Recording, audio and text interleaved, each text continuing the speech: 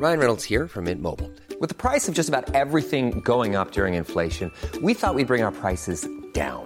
So to help us, we brought in a reverse auctioneer, which is apparently a thing.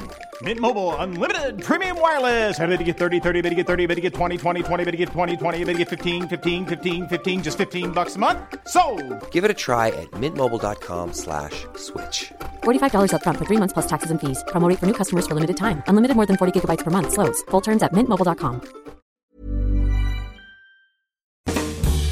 This edition of How to Be a CEO is brought to you by the AXA Startup Angel Competition. I'm Sharmadean Reed, founder and CEO of the Stack World, and I'm here to help you turn your business dream into reality. There are 6 chances to win the competition, including 2 top prizes of £25,000, mentoring from myself and leading UK founders, plus business insurance for a year thanks to AXA. Go to standard.co.uk/AXA Startup Angel for details on how to enter and complete your entry by the 2nd of June 2024. Good luck. ES Audio. Where is your company going to be 10 years after it was founded? How about valued at $1.75 billion?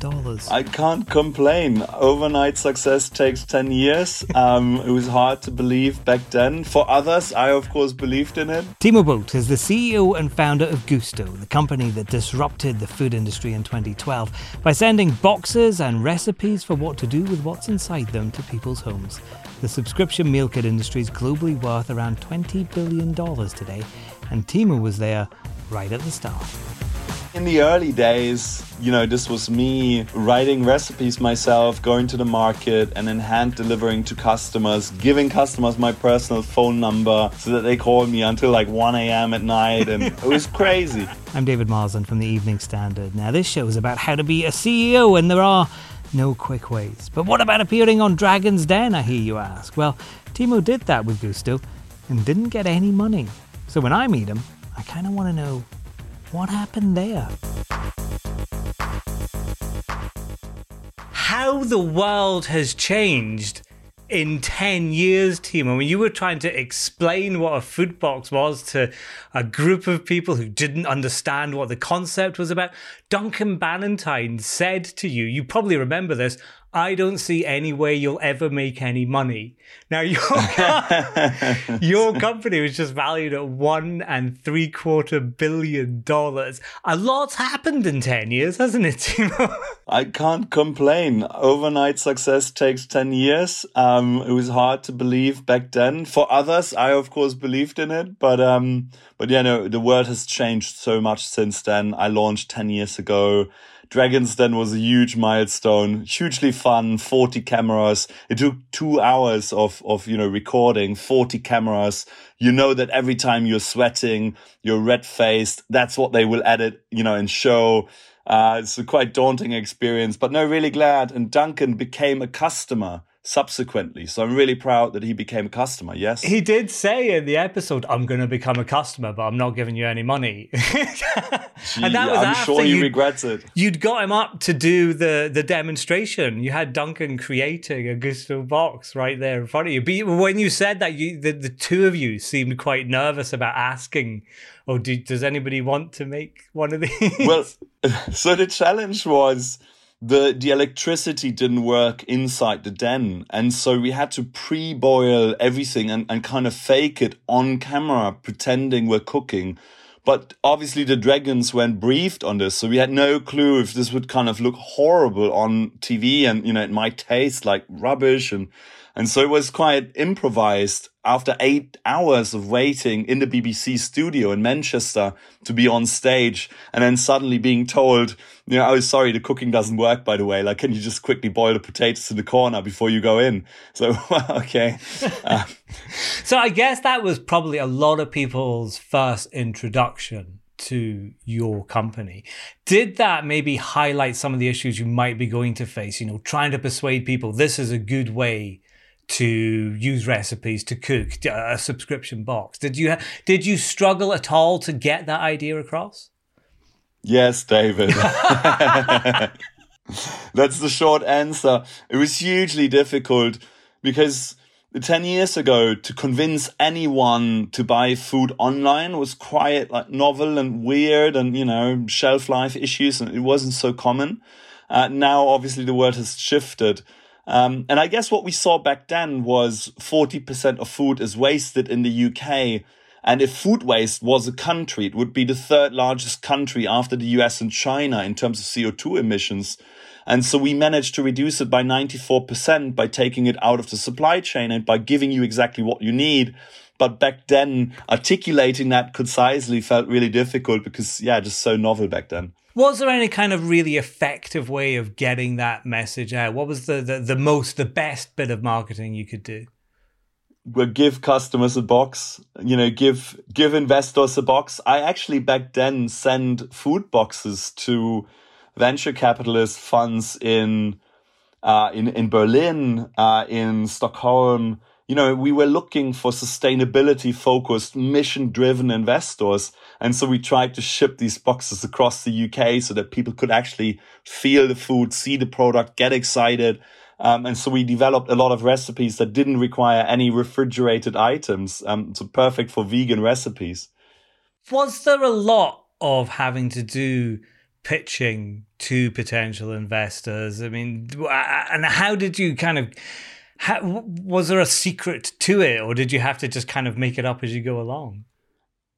I think Rocky Balboa very eloquently said it in one of his Rocky movies. And he says, winning is not about how hard you can punch. It's about how hard you can be punched in the face and not fall down. And I mean, it sounds horrible, but the key lesson for me and still is it's all about resilience and being okay with rejection and not giving up. If 100 people say no, of course you have to be open to feedback and you have to refine what you're doing, but maybe you just need 110 people. And I always tell the story, but I sent so many people a Christmas card asking for them to mentor me. This was 10 years ago. One of them was Al Gore. And since then I had, 10, but I had 3 dinners with Al Gore and complete serendipity. But no one ever says, Timo, who are the other 50 people you sent a Christmas card to who haven't responded? Oh, that's a shame. You wasted so much money and stampage and so on. The only thing that matters is kind of the one person that loves you, loves the idea, and backs you.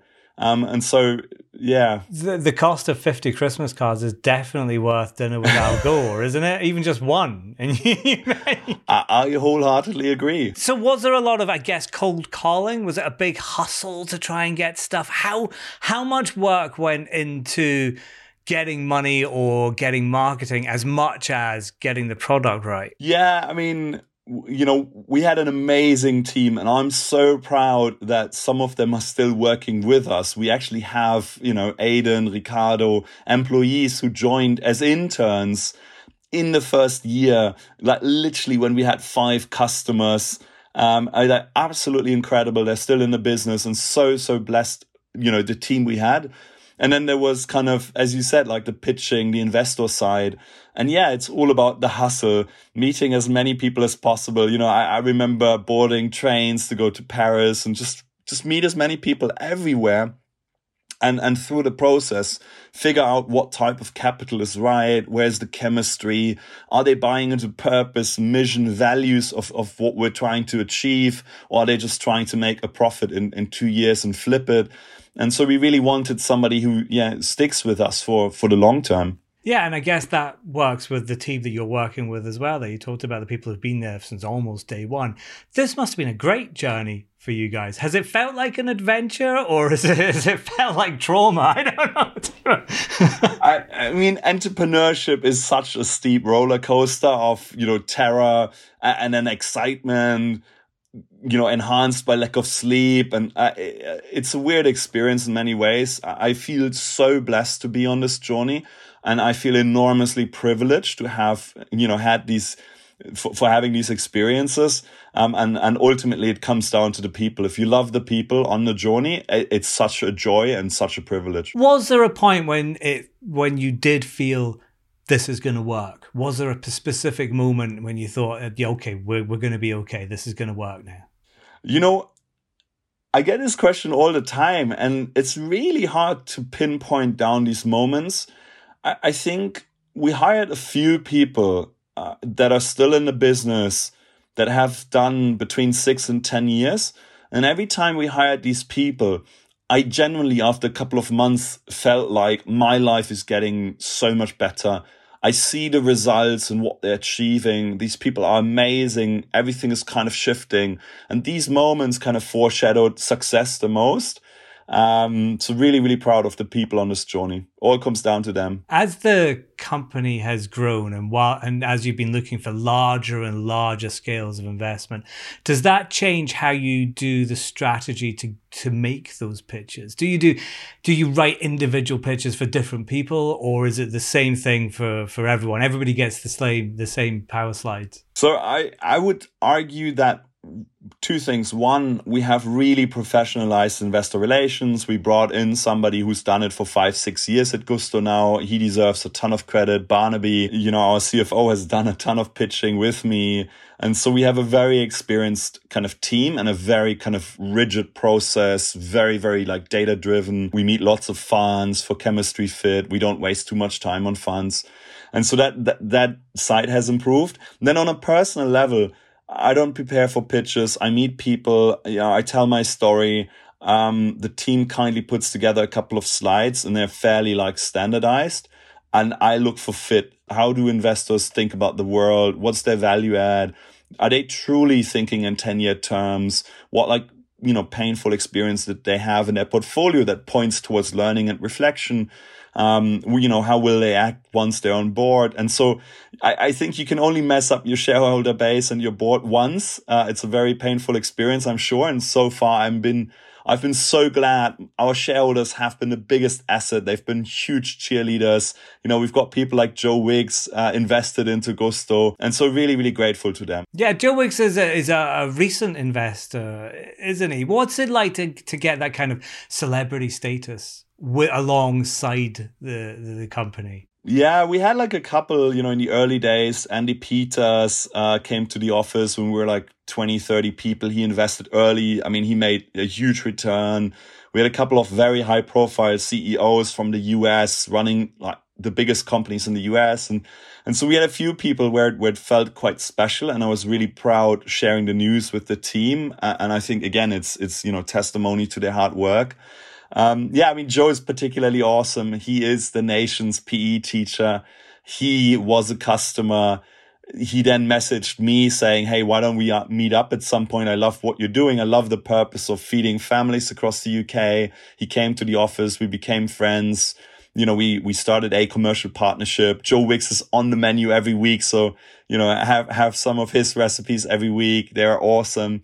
And then at some point he said, look, I've never invested into a startup, but could I give you some money? And I don't think he's ever regretted it. I mean, he smashed it through Gousto. And so he's very happy. We're really happy. He's such a great person. And it's really rare to meet people like him who's so committed, so driven, and so like values and purpose obsessed as we are. I guess it's one thing getting the money, Timo. The next thing is how do you spend it? Now, you've just had a really big funding round at the start of this year. Where's that investment going into? What's happening to Gousto now? Yeah, so, we've grown massively in the last couple of years. Pre-pandemic, we were growing at 75% per year for an average of 5 years. So massive, massive growth. Since 2020, the team has jumped from 400 people to almost 2,000 people now. We moved away from one factory to now a couple of factories across the UK, highly, highly automated factories that are data-driven, AI-driven. We are building the software. And so a huge amount of money has gone into technology, AI, automated capabilities to feed the UK. And our mission really is simple. It's, to build amazing products that have positive impact on people and the planet. And so despite all the economic challenges we're seeing in the UK, I'm so proud. We just increased the menu size to now 75 recipes on the menu every single week, twice what the competitors have. We kept prices the same for a very, very long time. We've now, for the first time in 18 months, actioned a small price increase, but way, way, way below kind of what inflation levels are, thereby making it even cheaper, or less expensive for people to buy Gousto. And so our mission is really make the product better, and then we generate this flywheel. Customers love it. They refer it to their friends. They retain better, and we can invest more. That's kind of the simple philosophy. Right, let's take a break. I'm going to check out a Joe Wicks recipe. And do you know what's quicker to do than a chicken and king prawn Thai green curry? 15 minutes, by the way. Rate and review this podcast. You'll even have time to give us a follow. Here's a cool fact. A crocodile can't stick out its tongue. Another cool fact, you can get short-term health insurance for a month or just under a year in some states. United Healthcare short-term insurance plans are designed for people who are between jobs, coming off their parents' plan, or turning a side hustle into a full-time gig. Underwritten by Golden Rule Insurance Company, they offer flexible, budget-friendly coverage with access to a nationwide network of doctors and hospitals. Get more cool facts about United Healthcare short-term plans at uh1.com. Hiring for your small business? If you're not looking for professionals on LinkedIn, you're looking in the wrong place. That's like looking for your car keys in a fish tank. LinkedIn helps you hire professionals you can't find anywhere else, even those who aren't actively searching for a new job but might be open to the perfect role. In a given month, over 70% of LinkedIn users don't even visit other leading job sites. So start looking in the right place. With LinkedIn, you can hire professionals like a professional. Post your free job on linkedin.com/people today. Hi, I'm Lawrence Dallaglio, host of the Evening Standard Rugby Podcast, brought to you in partnership with QBE Business Insurance. The show is available to listen to now and right up to the end of the season, when the winners of the Champions Cup will be crowned at Tottenham Hotspur Stadium, and the fight for the Premiership title will be decided at Twickenham. QBE is one of the world's leading insurers, and they will help your business build resilience through risk management and insurance solutions. Subscribe and download now wherever you get your podcasts. Thanks for listening. One thing that's also changed since you founded the company is the number of people working in that market now. You have considerably more rivals than you did when you first started. I guess the question is, how do you stay ahead? I mean, how do you innovate in cooking effectively, which has been, centuries old markets, centuries old traditions? How do you stay ahead of your opposition? I mean, funny story. In 2013, we had a really well-funded competitor, and we were located in Acton, in a very cheap kind of neighborhood in London, where office space isn't expensive. And all of a sudden, that competitor was looking down on us physically by having their office 4 levels above us. And it was hugely daunting. And back then, in 2013, we counted 15 competitors, and I think 14 of them have shut down since then. And I think what we learned over time is that the barriers to entry are small, but the barriers to scale are enormous. And if you actually look at market share, we have a really good market share. We're very large. We've got massive scale. Not many companies have achieved any market share or any scale in this area. So I think it looks a bit busier than it actually is. And hey, the secret sauce is give customers what they love. Like if price point, lead time, convenience, sustainability, health, if you can make everything better by an order of magnitude for customers, our share of stomach today is 0.2%. Why can it not be 1%, 1.5%? If we could get to 1% of all evening meals in the UK, that would grow the business again by 5x, and that's massive. And it feels pretty achievable to me. And so we're just humbly kind of working towards what customers want. When do you think you might hit that? Is there a set date? Is there a goal for 1%? No, I'm just using that as an example. That's not, a goal in itself. But it's just, this market is massive. I think what we're doing is embryonic. I think it's day one. We've got such an amazing team. We now have 50% of people in the office working on technology and AI. And so we're building capabilities that are far bigger than what you see today. And so the future is quite bright. Yeah, there's a lot of sophistication behind what is a cardboard box with some food in it, isn't it? You're talking about AI. How are you working with AI and data, and what sort of things are those bringing to you? You know, there's so many applications. To give you a couple of examples, you know, our personalization engine, the chefs are real magicians. I love what they do every week. It's so tasty. But they've created 6,000 recipes.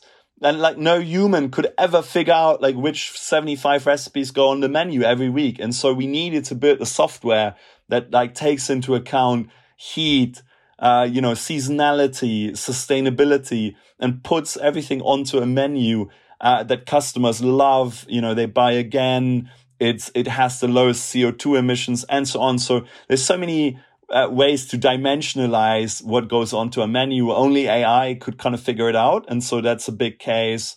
How we route boxes in our factories, where we put ingredients.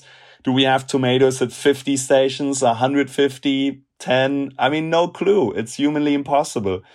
And so we needed to build a lot of supply chain AI, menu AI, but also churn prediction, resurrection campaigns, marketing.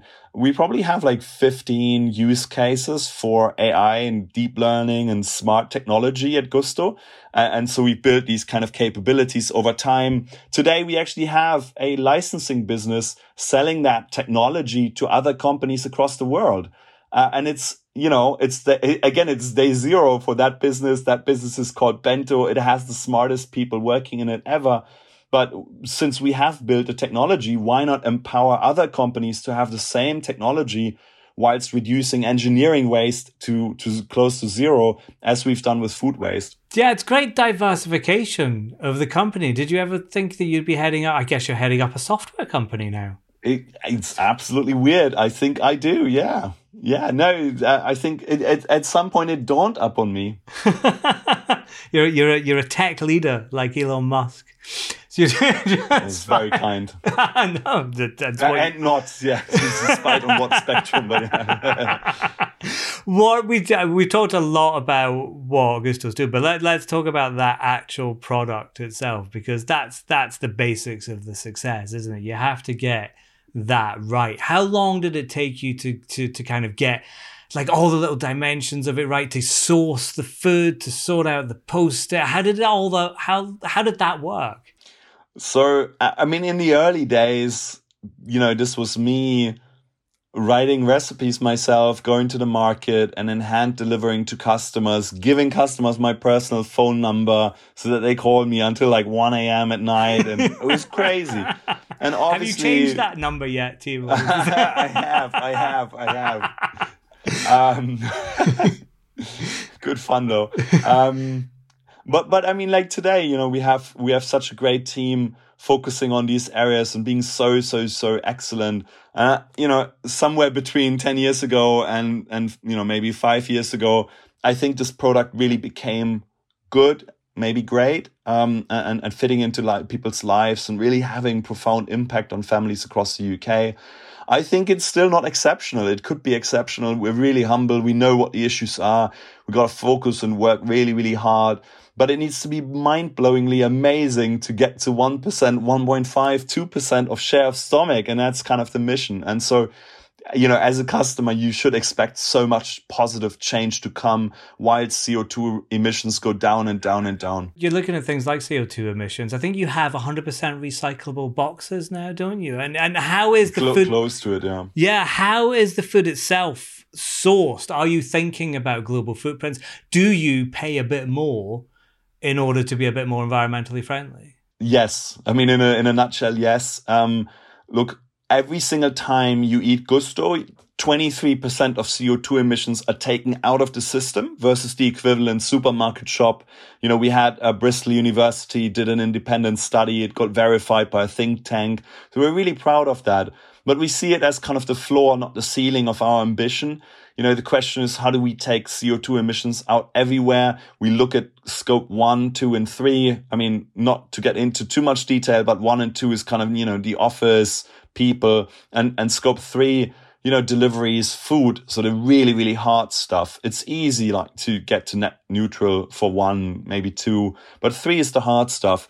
And so we're working with farmers, with the supply chain. If we, for example, fund an electric tractor for farmer Barbara in Lincolnshire, the CO2 emissions in the supply chain will decrease for the next 10, 20 years. And that's amazing. Whereas if you just offset, you kind of get addicted to paying £1 and you don't really know if that tree is actually standing there for 100 years and so on. So we're really focusing on decarbonization, taking carbon out of the supply chain everywhere in a very data-driven way, put the smartest people onto the toughest problem. And so I'm proud of the positive impact we're having, but it needs to be even better and better and better so that all companies get to 1.5 degrees global warming, ideally less. Not everyone will participate, so we have to achieve a lot less actually. But that's the ambition. Am I right in saying you have B Corp status now? Or have I Yes, we are B Corp. Again, I see it as a nice kind of accreditation, but it's the floor, not the ceiling again. And, it's part of what we did already. So why not put the stamp on it? Like you were talking earlier about how, you used to go down to the markets and it used to be your recipes. How hands-on can you be in your position now? Do you still do a little bit of that or do you miss that at all? I mean, I personally think my recipes were amazing, but I'm told they're all blacklisted. I believe it's due to supply chain issues, but well, No, I love these times, but I'm also glad where we are today. I'm feeling so privileged. We're running an exceptional organization, close to 2,000 people. I'm so proud of the people. They are so much better at what they do than what I could ever achieve in their functions. And, the chefs, the people sourcing the food, the people handling the food in the factories, shipping the food. Wow. I mean, huge respect to them. Do you still have the original recipes anywhere yourself? Of course. Do you? Do you keep them? Of course. There are recipes 1 to 50 in the database of the 6,000. Great. And just finally, what's next for Gousto then? What are the big plans? What's the next 10-year plan? More value to customers. If we can be exceptional around price, taste, quality, lead time, convenience, sustainability, health. It's so simple. If we can give customers value across all these dimensions, then we'll get bigger and bigger and bigger and succeed. And so in a nutshell, that's the secret plan for the next 10 years. We may or may not internationalize on the way. Expect more data, technology, AI to come your way if you want to use Gousto's technology in any way possible. Bento is an amazing kind of success story. Really proud where we are and so proud of the team for the opportunity that lies ahead in the next 10 years. That was Timo Bolt from Gousto. For the best business news, interviews and analysis, go to standard.co.uk/business or pick up the Evening Standard newspaper. How to Be a CEO is back first thing every Monday morning. Why not start your week with us? Hi, I'm Lawrence Dallaglio, host of the Evening Standard Rugby Podcast, brought to you in partnership with QBE Business Insurance. The show is available to listen to now and right up to the end of the season, when the winners of the Champions Cup will be crowned at Tottenham Hotspur Stadium and the fight for the Premiership title will be decided at Twickenham. QBE is one of the world's leading insurers and they will help your business build resilience through risk management and insurance solutions. Subscribe and download now wherever you get your podcasts. Thanks for listening. Support comes from ServiceNow, the AI platform for business transformation. You've heard the hype around AI. The truth is, AI is only as powerful as the platform it's built into. ServiceNow is the platform that puts AI to work for people across your business, removing friction and frustration for your employees, supercharging productivity for your developers, providing intelligent tools for your service agents to make customers happier, all built into a single platform you can use right now. That's why the world works with ServiceNow. Visit servicenow.com/AI for people to learn more.